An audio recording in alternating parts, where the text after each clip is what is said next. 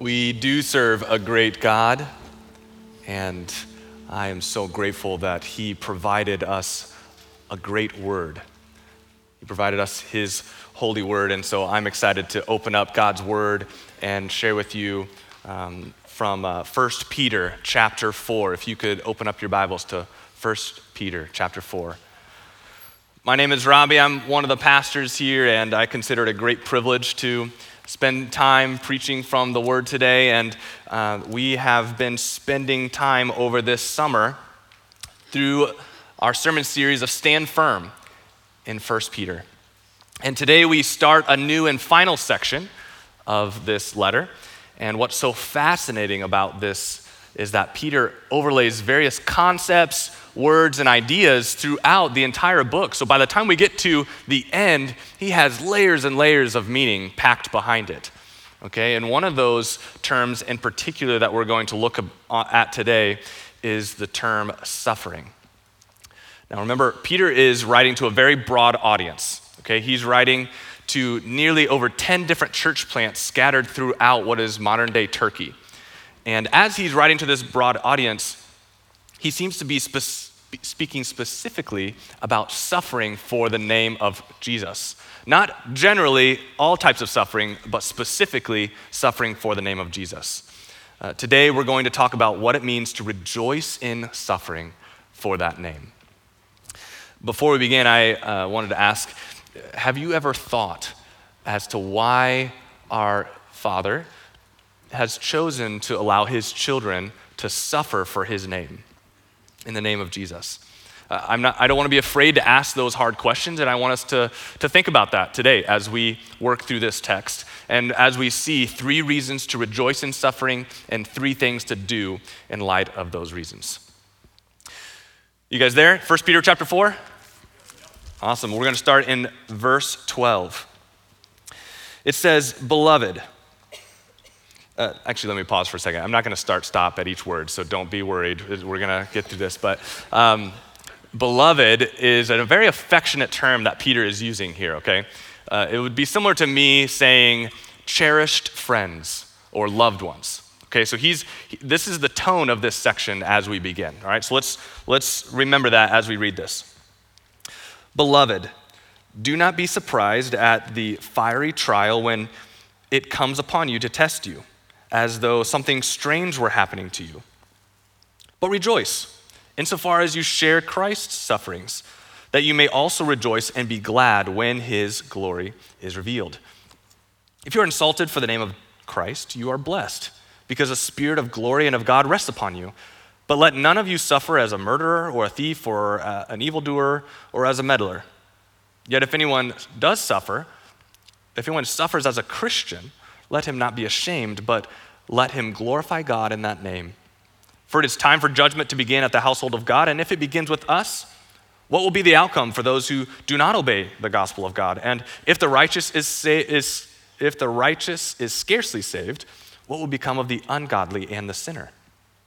Therefore, let those who suffer according to God's will entrust their souls to a faithful Creator while doing good." Okay, there's a lot packed in just a few verses here, right? There's encouragement, there are cautions, there are even commands, but specifically I want us to focus on, according to this text, how there are 3 reasons we should be rejoicing in suffering. And the first reason is that suffering has a purpose. Suffering has a purpose. I know that suffering has a purpose because according to the text, it's not a surprise. Take a look down at verse 12. It says, "Cherished friends, do not be surprised." Okay, there it is, there's the command. But surprised at what? At the fiery trials when, not if they come upon us, but when they come upon us to test you as though something strange were happening to you. See, we are told, even commanded, to not be surprised. Okay? I don't know if you've ever tried to plan a surprise birthday party and you command those who are not supposed to say anything about the surprise birthday party who are invited, and unfortunately one of your guests happens to spill the beans. Well, let me spill the beans for you according to Peter. He says that the world will be surprised when we as Christians do not join them in activities that contradicts Christ, but we should not be surprised when we receive suffering as we remain faithful to Christ. See, back in verse 4, the same word is used. Peter says they are surprised when you, Christian, do not join them and in sinful activity. But Peter says, do not be surprised when people persecute us because we associate with Jesus.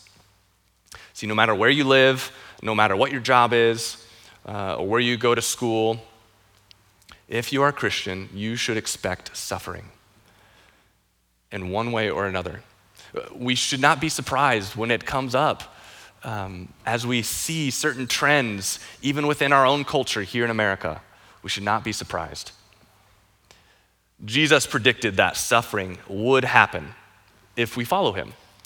You don't need to turn there, but in Matthew chapter 5, verse 11 through 12, Jesus says, "Blessed are you, or happy are you, when others revile you and persecute you and utter all kinds of evil against you falsely on my account," on the account of Jesus. Jesus then tells us what to do. He says, "Rejoice and be glad, for your reward is great in heaven. For so they persecuted the prophets who were before you."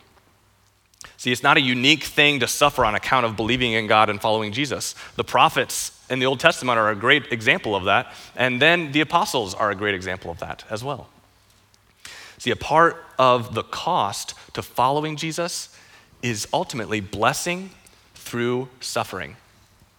See, a part of the cost of following Jesus is blessing through sufferings. That is not an easy ask. Jesus, in a way, is saying, you want to come follow me? All right, let's go suffer. That's the ask that he's saying here in Matthew. This is one of the costs of following Jesus, amongst other really difficult costs to following Jesus. One of those being Jesus calls us to deny ourselves, to put others first before our own desires, and other life-altering lifestyles that only come as a result of what happens supernaturally through the work of the Holy Spirit. See, being a Christian does not mean our life will be any easier. As Christians, we know that any suffering that happens in the name of Jesus is not a surprise, but it ultimately has a purpose. So what's the purpose? Well, I believe, according to this text, suffering has a purpose because it is refining us.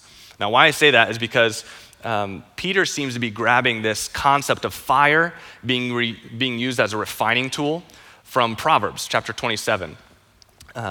That's at least what the commentaries tell me, and I totally believe them, and I checked it out, and I see that connection, but I think a clearer connection is actually just a few pages back in 1 Peter chapter 1. So if you could hold your place here in 1 Peter 4, flip back to chapter 1, and look at verse 6 through 7. It says, "In this you rejoice, though now for a little while, if necessary, you have been grieved by various trials." Okay, so all kinds of trials. "So that the tested genuineness of your faith, which is more precious than gold that perishes, though it is tested by fire, may be found to result in praise and glory and honor at the revelation of Jesus Christ." Peter is using an image here. Faith is tested through trials similar to fire testing gold. However, these trials seem to be more precious than gold because they are producing praise for Jesus. See, we will experience temporary sufferings which tests our faith, but refines us into something more precious and glorifying, which brings praise and glory to Jesus when he returns. So let's flip back to chapter 4 and see how Peter overlays a concept and words with a similar idea here. In verse 12, it says, "Beloved, do not be surprised at the fiery trial," okay, same word, "when it comes upon you to test you as though something strange were happening to you. But rejoice insofar as you share Christ's sufferings, that you may also rejoice and be glad when his glory is revealed." See, same idea from chapter 1, almost an exact overlay of these words and ideas. And I think fiery is an interesting illustrator as well. He could have chosen any other word, but he chose fiery trials. Earlier he said various trials, but this specifically fiery. And fiery seems to either consume or refine things, right? This ring is an example of fire refining it, right? It was put to the test by taking chunks of gold and heating up and molding those chunks of gold into what is now a symbol, right? And the same is true here from this passage, that the type of testing or refining that we're talking about has a deeper significance that we endure. So those who suffer for the name of Jesus are being refined for an everlasting significance, which ultimately showcases God. So rejoice, because suffering for the name of Jesus has a purpose. It does have a purpose for our lives. If I could be honest, I often struggle with remembering that suffering has a greater purpose than my happiness. And I'm grateful for many of you who do this very well. You suffer with joy and you rejoice in how God is refining you and working within you. Grateful for your example, and we all can learn from you as well amidst that. So let's look at the second reason why we can rejoice. Number 2, suffering is an opportunity to glorify God. Okay, suffering is an opportunity to glorify God.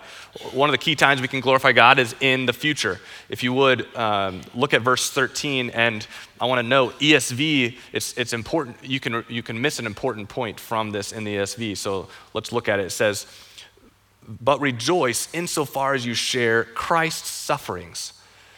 Now in the Greek, there is this "so that" or "in order that." It's an important clause statement that kind of continues the thought. It says, "so that you may also rejoice and be glad when his glory is revealed."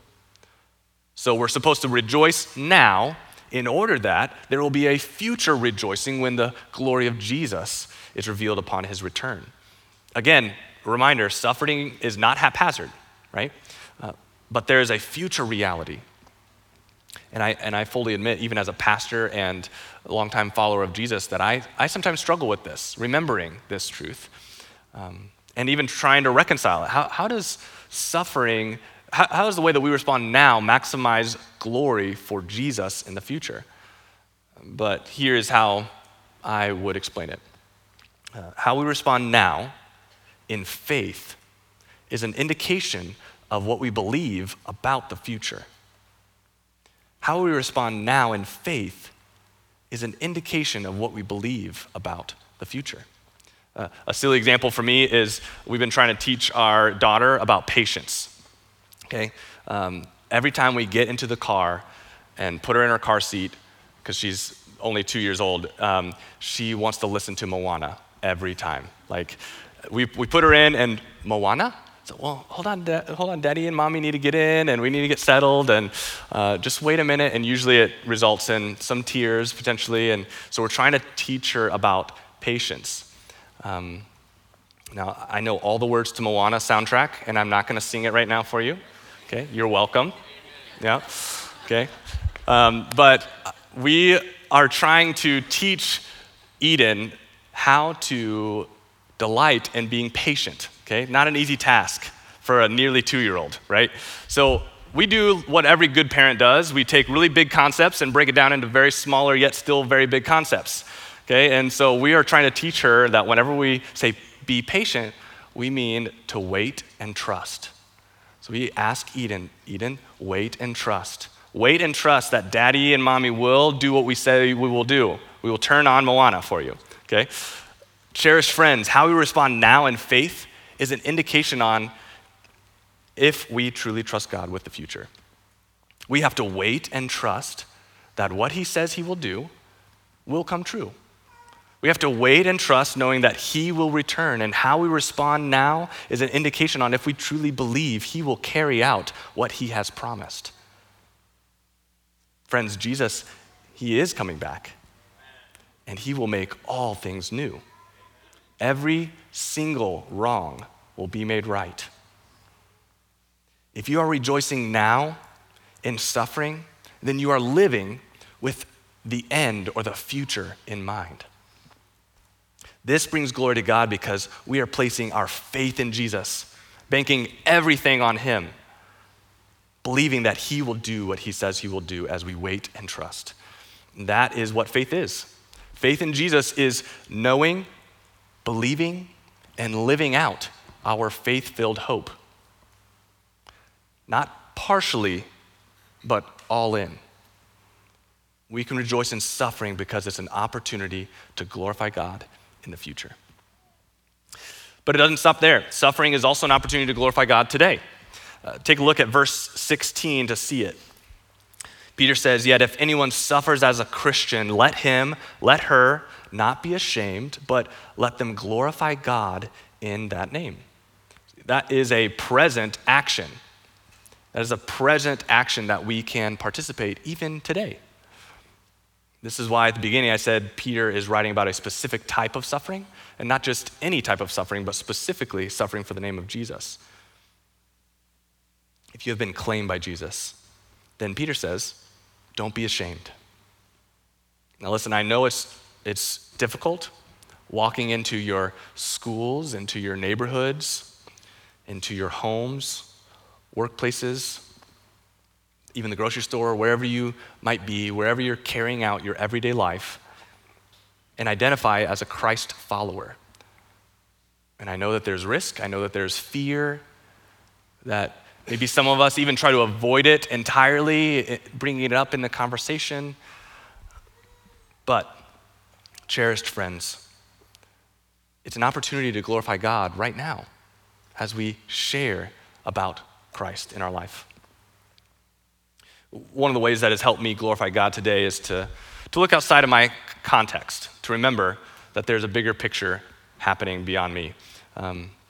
I've had the privilege of visiting many missionaries and church planters around the world of nearly 40 different countries, and as I visited them, we just spend time I learn about what life looks like for them as they minister in that setting, or we pray together and just have some mutual encouragement together.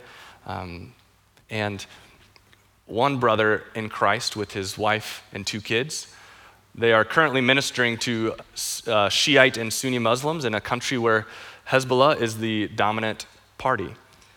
And as I visited them, we navigated secretly through those streets because Christianity is considered illegal there. And it was definitely a war-torn country. And this missionary introduced me to one man whom he's been discipling. It has taken years of faithfulness to see this one person come to know Jesus. And we might look at that and ask, well, is that worth it? Is that significant ministry impact to sacrifice so much and see only one person come to Jesus? What we might consider as a temporary sacrifice, God considers as an eternal value. And he would say, yes, it is. That man's soul in the Middle East is no more valuable than the soul of your neighbor or your friend or your children or your enemy even. What is happening in the Middle East is not any more significant than what opportunities you and I have today. Now, I don't know what my life expectancy is, but let's just say I have 40 more years. No idea, just a random guess. The question that I wrestle with is, would I be willing to exchange 40 more years for the eternal salvation of one? And that is what I think is okay to ask our own selves, right? Are we willing to set aside the treasures of this earth for an eternal glory for one soul to follow Christ? I'm not saying that we should up and move to the Middle East or East Asia, although that is definitely a passion of some of yours potentially. And if the Lord is stirring within you to do that, you can do life over there just like you do over here, business as missions or medical missions or whatever it might be to serve overseas. But I'm also speaking to those who feel called here and those who are called here. You and I can glorify God today and not being ashamed of being a Christian and telling others in our lives about Christ in our everyday life. And this will likely result in suffering. Do we love Jesus to the point of prison, abandonment, being ostracized, forgotten, looked over, embarrassed, beaten, or even put to death? For love, Jesus went to such an extent on our behalf, and he beckons us to follow him in like manner, to deny ourselves, take up his cross, and follow him.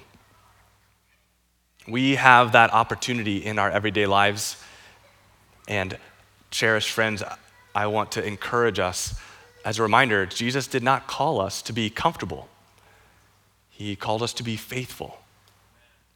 And a part of faithfulness in our job description is suffering for his name. Not for our own names, but for his.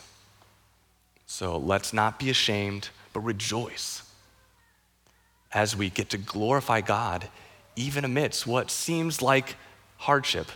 It is only temporary. Ask yourself today, what hinders me from glorifying God today?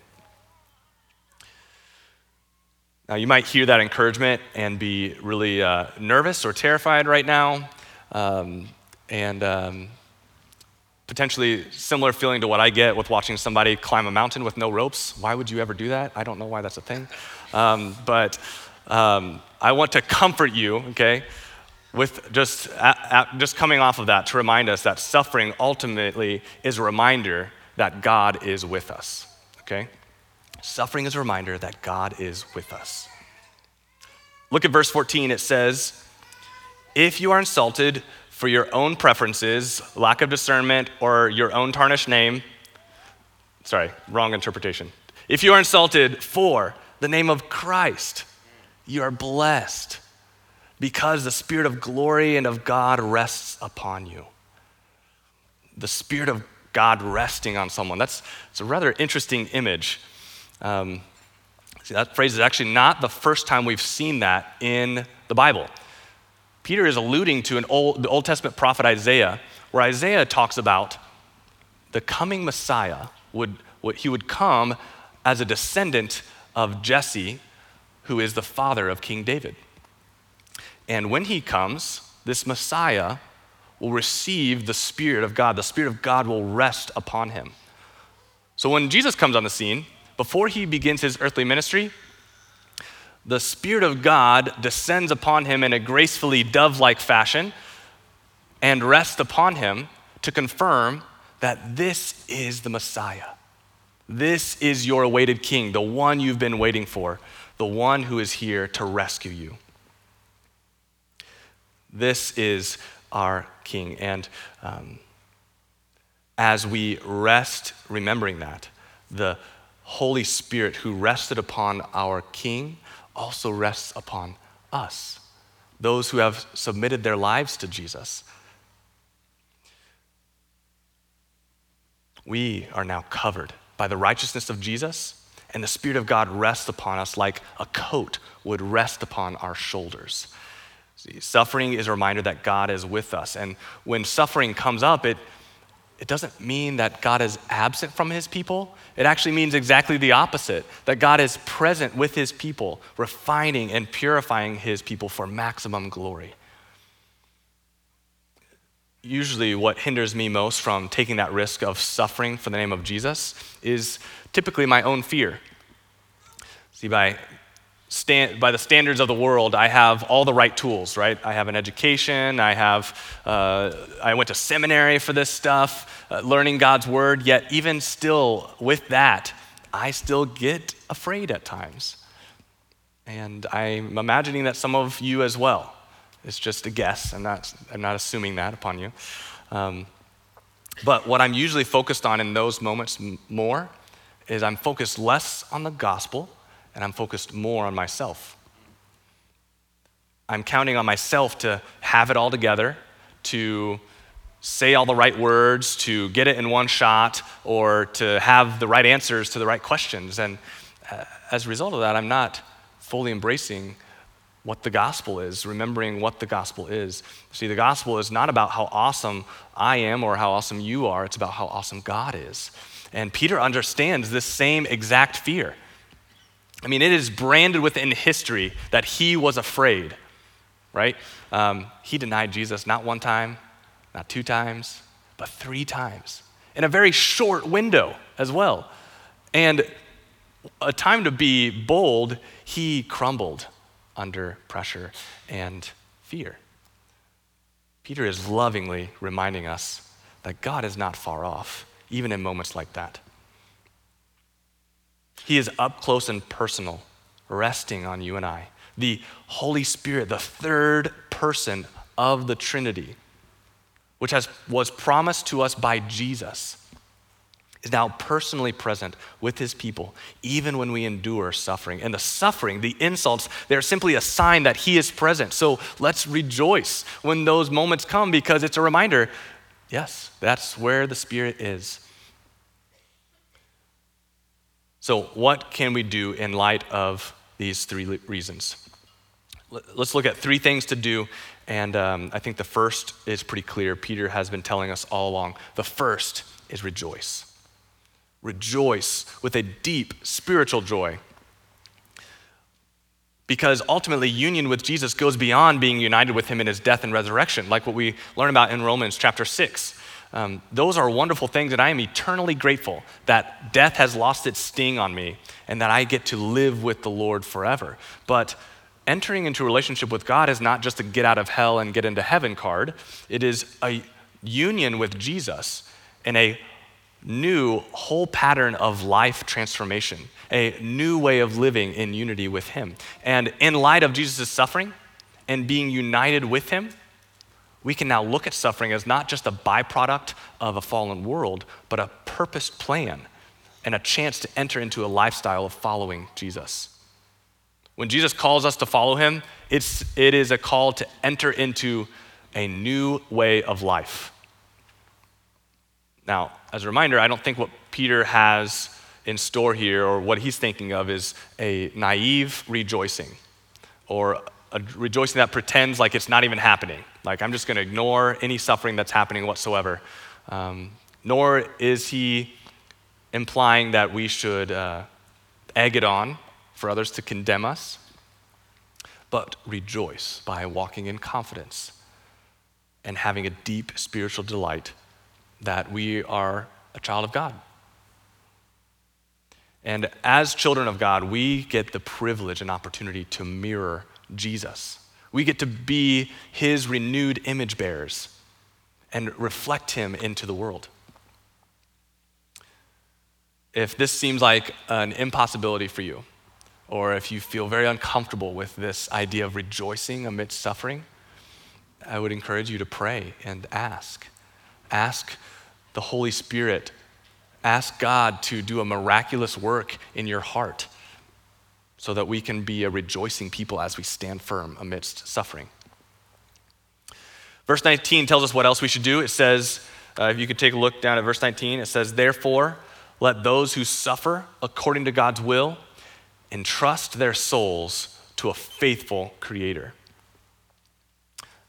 The second thing we must do is trust. Trust our faithful Creator.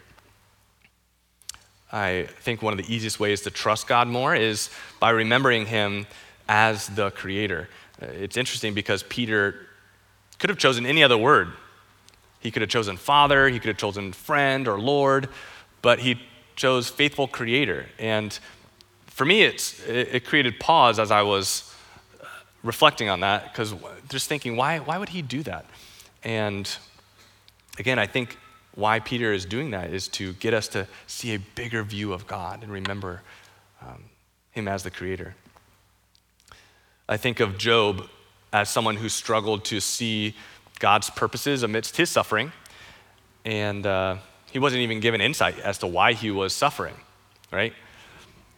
But by the end of the book, God takes some time for Job and tells Job to gird up his loins and reminds him that he created everything.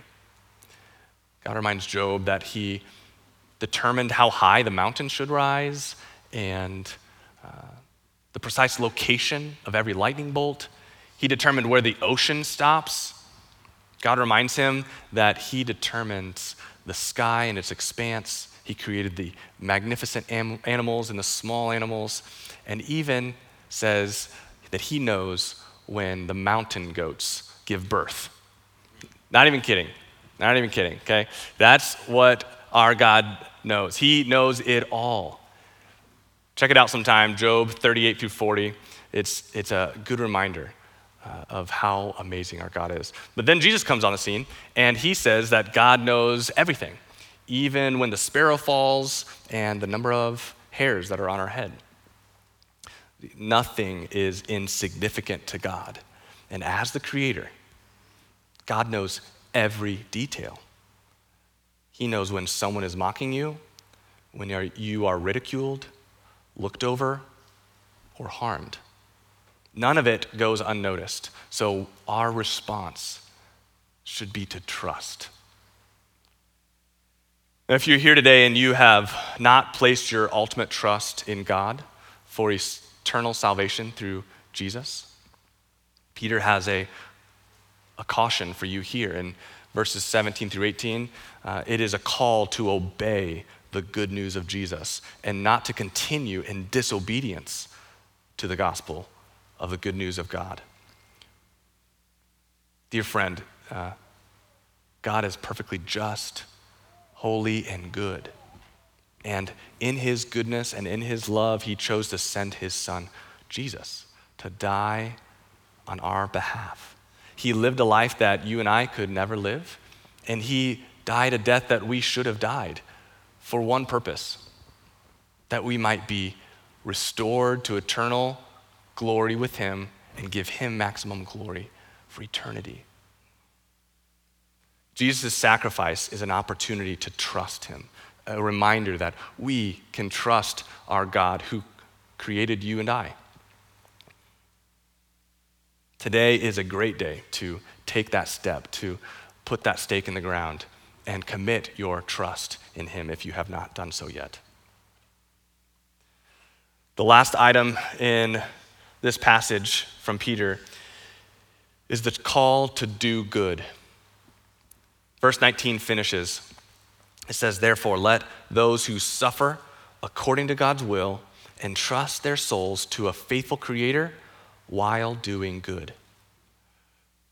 Personally, I think this last application is the most difficult. Not that I got the other ones all covered, but it's just, this one is very difficult, right? Because you have to really wrestle in action, not just in your mind, but in action, how we are responding to those who are doing us wrong, right? When they're doing us wrong, we are called here to still do good, right? Or perhaps you're even asking the question, what is the greatest good that I could do for somebody?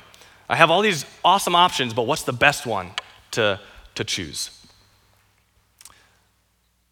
Well, Peter's charge here is that we suffer for being godly and doing good, not for doing wrong. So it assumes that we stop doing what is bad, right? And point to what is ultimately good. And I think as Christians, we should care ultimately about all types of suffering, but especially eternal suffering. And so the greatest good that we can do is point people to the goodness of God found in Jesus. You and I are not saved by Christ because of our brilliance or because of we are good or because of the fact that we are amazing. Jesus saved us, God saved us through Christ because God is amazing and God is good. And so we get to tell people about what God has done.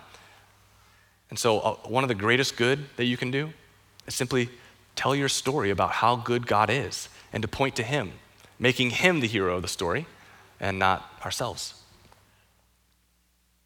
See, our good works apart from Jesus are like filthy rags.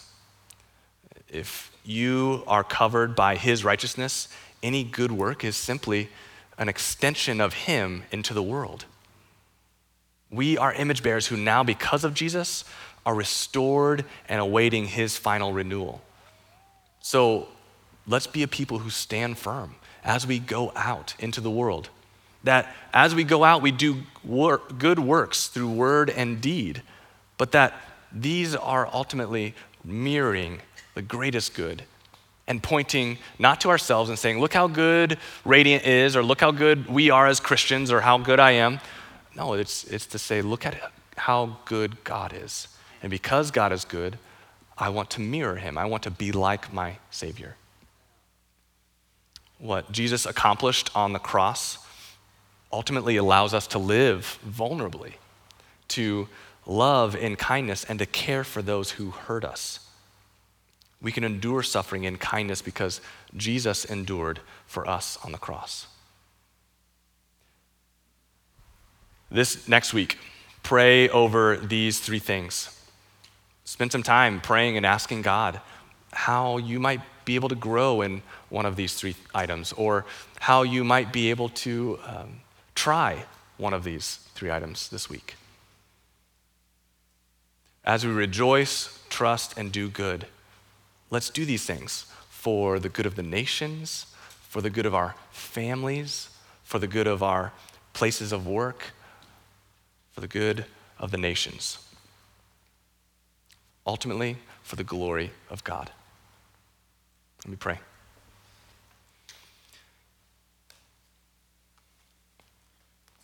Father, thank you for today and the opportunity to look at your word. Thank you for the opportunity to delight in the fact that we are not good apart from you. Lord, I pray that as we seek to point others to you, that we delight in a relationship with you, knowing and remembering that suffering will come. And I ask, Lord, that we be a people who stand firm, who do not grow weary or afraid, but that we be a people who remember that you are with us, that you are not far off, that you, in fact, are very present. Father, I ask that as we be a people who endure suffering for your glory, that we remember that life that you've granted us is not for us and not for our comfort, but for faithfulness to you.